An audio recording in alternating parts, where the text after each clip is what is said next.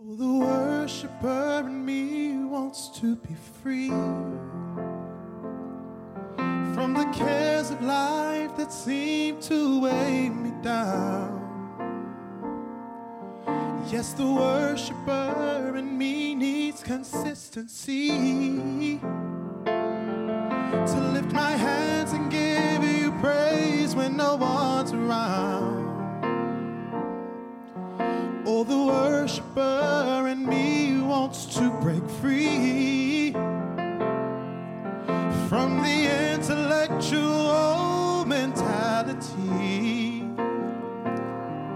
Like when I should be up, I'm seated in my seat. I should be lifting my hands, giving you praise and glory. Oh, more. I should be giving you more. More. I should be giving you more. Oh, the worshiper in me wants to be free from the cares of life that seem to weigh me down. Oh, the worshiper in me needs consistency to lift my hands and give you praise when no one's around. Hey. Oh, the worshiper in me wants to break free from the intellectual mentality. Like when I should be up, I'm seated in my seat. I should be lifting my hands, giving you praise and glory. Oh, I want to give my best to you. I want to do what you ask me to. And I want to go wherever you say. Just say the word and I'll obey. I want to live a life that's real. And I want to serve you, Lord, for real. For you deserve all this and more. So I give you more. Oh, more, more. Say I give you more. Oh, more, more. Yeah. I want to give my best to you. I want to do what you ask me to. And I want to go wherever you say. Say the word and I'll obey. And I want to live a life that's real. I want to serve you, Lord, for real.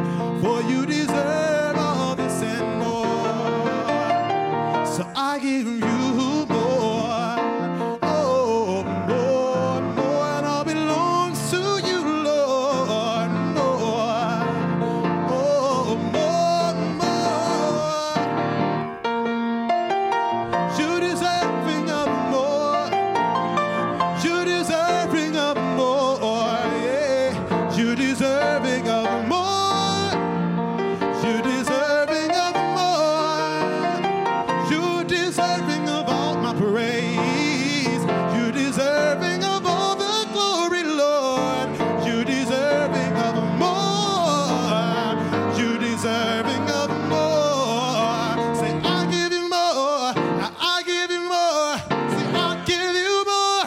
I give you more, Lord God. I give you more. I give you more. Say I give you more. I give you more. Say I give you more. Say I give you more. Say I give you more. I give you more. I give you more. I give you more. I give you more. See, I surrender all. I surrender all to thee, my blessed Savior. I surrender all. I surrender.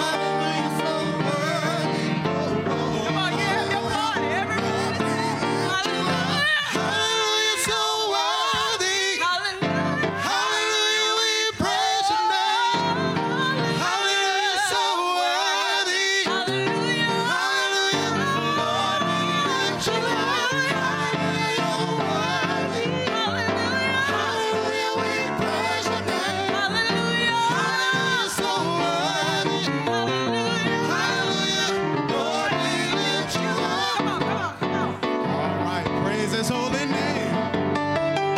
Hey,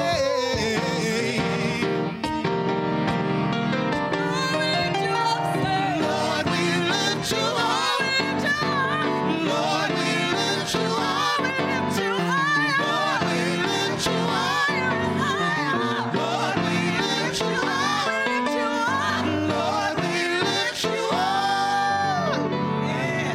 I want to talk from the subject, Savior. Savior. In the early morning worship, we focused on the first part of this story, the encounter that Jesus had with a Samaritan woman at Jacob's well. But as is often the case, there is another part of the story that is not as well known, but is just as significant. Such is the case here. In the early part of John 4, Jesus talked with this woman in such a way as to reveal some important things. He showed her that he had respect for her as an individual. He would not permit the artificial boundaries that had been built up over the centuries between Jews and Samaritans to keep him from reaching out to her. He showed her that he had compassion for her situation, that he saw her as more than what others had to say about her. He saw her as more than the choices she had made in her life up to that point. He showed her that what he had to offer was far superior to what anyone else could do for her. While she had come to the well looking for something that promised temporary physical satisfaction, Jesus declared himself to be living water and promised that any who drank from him would never again suffer spiritual thirst. And as a result of their meeting, this woman was changed. She had a different agenda. She came to the well bearing water pots, but after meeting Jesus, she left her water pots behind.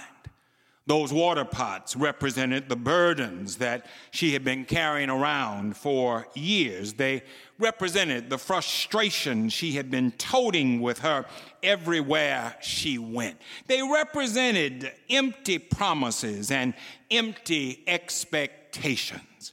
But now she's dropped them from her body. She has let them go, for she somehow understood that carrying that burden was not conducive to the freedom she had just experienced in Christ.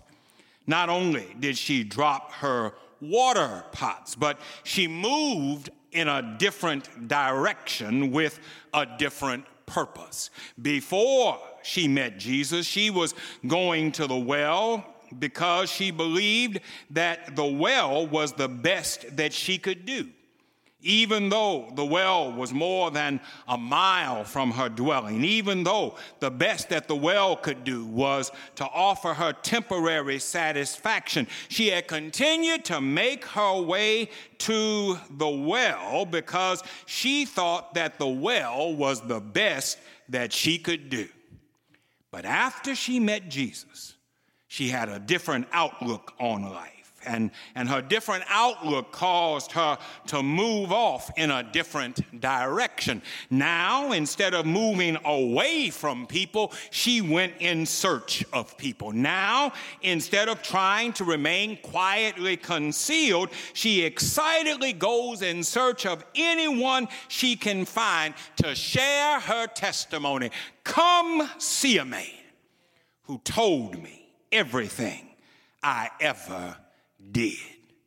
My brothers and sisters, the experience of this Samaritan woman is representative of what Jesus has done for each of us who call him Lord. Jesus has worked such a change in our lives. Jesus has hit the reset button on our person and allowed us to experience a new start in life. Jesus has liberated us from our past, and he has provided that which satisfies the deepest longing of our souls. Jesus has transformed us into heralds of truth, whose sole purpose it is to share with others what God has done for us.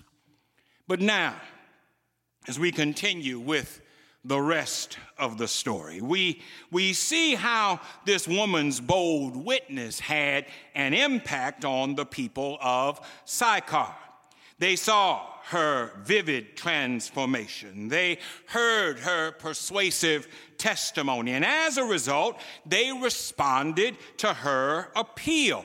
John records that they believed in Jesus because of the woman's testimony.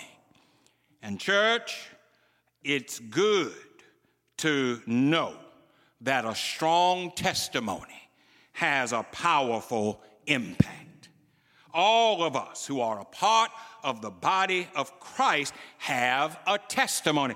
All of us are saying something to the world about the Christ we serve. But the question is, are we saying what we really want to say? I often say here at Shiloh that for some people, the only Christ that folk will see is the Christ they see in us. Thus, if we present Christ in the right way, then our presentation will cause others to want to see him and to know him and to draw near to him. But if we present Christ in a way that casts a poor light on who he is, then our testimony will have a negative impact. It's not always what we say, as much as it is the disconnect between what we say and how we live. What are you talking about? If we say that Jesus is love and yet we are not loving, then there's a disconnect. If we say that Jesus is joy and yet we have no joy in how we live, there's a disconnect. If we say that Jesus is my everything and yet we put everything ahead of Jesus, then there is a disconnect. And the disconnect between what we say and how we live will negatively impact our testimony. Jesus had worked a change in this Samaritan woman's life. The living water that she had received from him became an overflowing fountain, and others wanted to share in the refreshment she was enjoying. And so they responded to her appeal. They made their way to Jesus. Church, please note the importance of making your way to Jesus for yourself. It's good to hear about him from others, but it's better to meet him for yourself. And once you decide to meet him, don't let anything or anyone hinder you from accomplishing that goal. Zacchaeus decided one day that he was going to meet Jesus. But Zacchaeus was a man with a terrible past, and no one in his community would help Zacchaeus accomplish his goal. In fact, as Jesus passed by, the crowd did all they could to block Zacchaeus from seeing Jesus. But Zacchaeus was so determined to see him that he climbed up into a tree just to accomplish his goal. And when the meeting was over, Jesus declared, "Today, salvation has come to this house." Blind Bartimaeus wanted to meet Jesus one day, but no one in Jericho thought he was worthy. When he called out to Jesus, they told him to be quiet. They said Jesus didn't have time for someone like him. But the more they tried to silence him, the louder Bartimaeus called out, "Son of David, have mercy on me." And when the meeting was over, Bartimaeus was changed, for Jesus told him, "Your faith has made you whole." The woman who suffered from uterine hemorrhaging had been written off for 12 years. People had stopped coming to see her, and she was living out her life in complete obscurity. But when she heard Jesus was passing by, she decided that she had to meet him. And even though the crowds were pressing against her, she reached out in faith and touched the hem of his garment. And when the meeting was over, Jesus told her, "Be comforted. Your faith has healed you." I'm trying to tell somebody today that it's good to hear about Jesus from others. It's good to know what others have to say about him, but it's so much better when you know him for yourself. This woman's testimony caused the Samaritans to become curious about Jesus, and they decided to go and see for themselves. And in going to see Jesus, they had to put some things behind them. Samaritans and Jews had endured centuries of hatred and estrangement, but they had to put that behind them. Samaritans had been made to feel inherently inferior to Jews, but they had to put that behind them. They had convinced themselves that they had gotten everything they could out of Jacob's well, but they found that they had to go back to where they once were in order to discover what they had missed out on. Our church, when you come to see Jesus, you got to leave some things behind you. When you come to see Jesus, you can no longer allow your lives to be defined by what you thought you knew. When you come to see Jesus, you can no longer allow yourselves to be hindered by worn-out burdens and unnecessary entanglements. When you come to see Jesus, you have to come with open minds and receptive hearts, or else you'll miss out on the good things that the Lord has for you.